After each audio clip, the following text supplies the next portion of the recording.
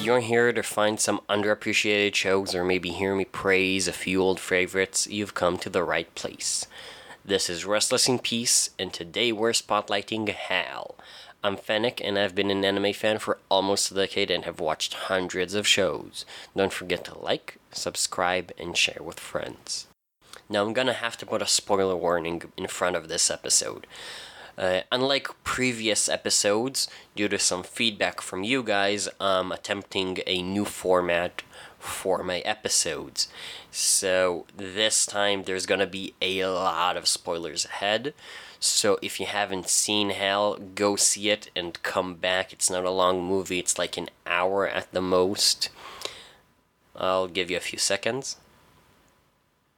Okay, if you're still here, you either watched Hal or don't care about spoilers. Let's go. In Hal, someone dies as a result of a plane crash, and a robot is changed to look like a human to take their place as a form of emotional treatment for the spouse that's left behind. It's an interesting premise for sure, but I have my reservations. It's mentioned early on that there is a medical center that sends robots that look like the deceased in order to help people deal with loss, which alludes to this, in my opinion, very twisted practice being commonplace. The first order of business is the Rubik's Cube puzzles that are scattered throughout the movie.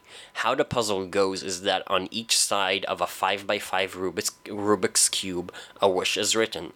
And if you solve that side, the wish that's written on that side will come true.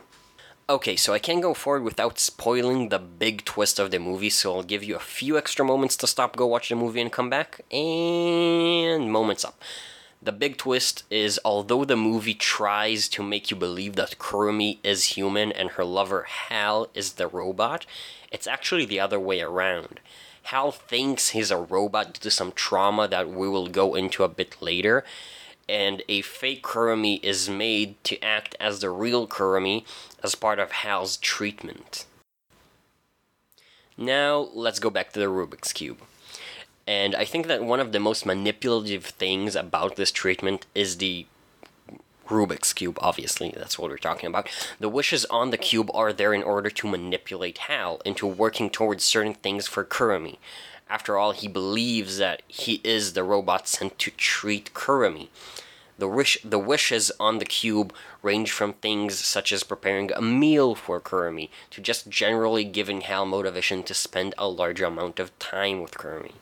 It should be noted that most of the wishes on the cubes are implied to have been written by Kurumi. And as an added bonus, by manipulating Hal to do things such as cooking and cleaning, they are forcibly returning his ability to eventually take care of himself. Hal blocked off all of his memories and is in severe denial. The first clue we get to him being actually human is the transfusion at the beginning of the film. Like, why would a robot need that? Although they do present it like he is a robot during that scene. They don't outright say it, they just make you believe it. And by the way, this is a recurring theme throughout the movie. Another example is the creators of the movie are very careful to use lines and actions that could mean that Kurumi is either dead or just very depressed, so that we don't suspect her to be a robot, but so we can still better accept it later on. A very important scene is when Kurumi uses the projector to look at Hal and the real Kurumi's filmed memories. This little memory montage ends with something bad that Hal did that caused the real Kurumi to be furious.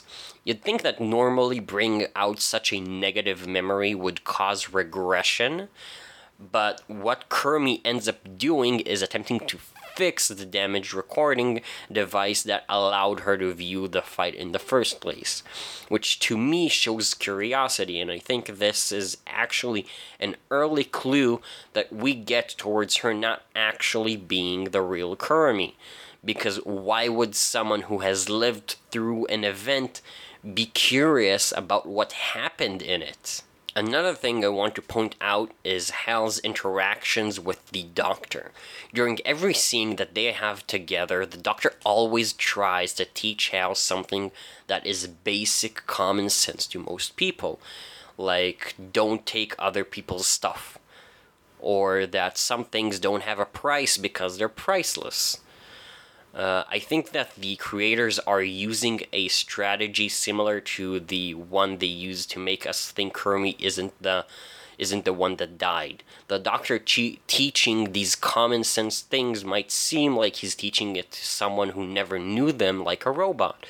But it can also be seen as another way in which they are trying to recuperate Hal, like with the cube, making sure that he can also emotionally better take care of himself and not just physically with cooking and such. I also believe that whoever is in charge of Hal's treatment is very much using a strategy of positive reinforcement on Hal, because whenever he works hard on something for Kermit, he is rewarded by a symbolic thank you, or like with the giraffe thing, a literal thank you note. Things do start to change just as they are looking up when an old friend from Hal's past runs into him and reaffirms how big the fight with Kermit was, the one we saw from the recording, and then the cube adds oil to the fire when one of the sides suggests that Hal possibly used to be violent with Kermit. Though Kermit calms us down on that a bit by saying that the violence wasn't against her but against other people. Next up, we get a scene where Kermit has finished fixing the device and shows Hal the full reason for the fight. The entire scene has an apologetic note towards Hal, as if to try and give him some closure. This is also the first scene that hints that Hal might be thinking that it's his fault Kermit, the real Kermit, died. The hint is them fighting in the airport when it's obviously Kermit who's the one that's going to fly. And we know that from the first scene that the death was due to a plane crash. Now we return to the cube again, with absurdly perfect timing for one of the Doctor's friends to solve a face on the cube for Hal, the face that just happens to have Hal and Kermit go to a festival together right when there is a festival around the corner just the next day or so. Another thing to notice about Hal is whenever he says something like I did or was I, and then immediately corrects himself to did Hal or was Hal.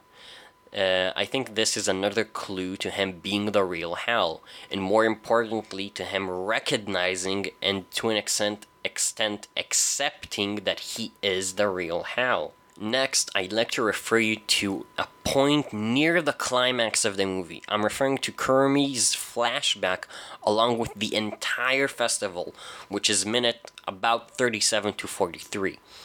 I think that it's simply a very, very strong final attempt to make us, the viewers, think that Kermit is actually human, but then Hal's old friend shows up.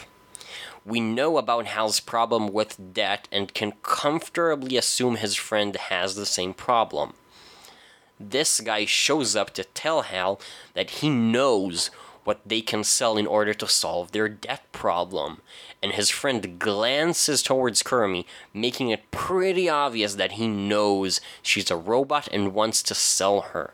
So immediately a chase scene starts where Hal's old friend and some guys that were with him start chasing Kermit and Hal in order to capture Kermit.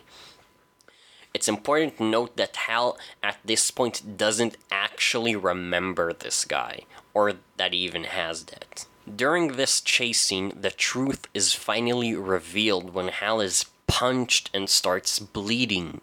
May I remind you that robots don't bleed. And Hal immediately gets a flashback to what really happened, which is undeniable proof that Kermit was the one that died and that he was in such denial that he didn't even remember. Furthermore, that he convinced himself that he is a robot as a coping mechanism. His friend forces him to face the truth, which brings Hal to tears, revealing that he does in fact think that he could have done something to stop her death. although he really couldn't. Hal becomes desperate, trying to hold on to the illusion of Kurumi that is in front of him. But the robot Kurumi recognizes that the time has come, and with a bit of indirect support from Hal's friend, they break his illusion. Finally! The movie ends with us seeing Hal basically back on track.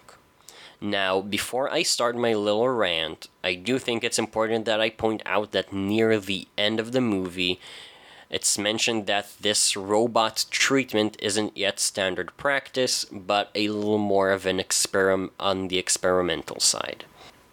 Okay, now although this did work for Hal, I personally think this is an extremely twisted form of treatment, not to mention disrespectful. I think that this is a very high-risk, high-reward treatment plan, and although I'm no expert on mental health and everything that I say should be taken with a grain of salt, I think that when it comes to mental health, slow and steady wins the race.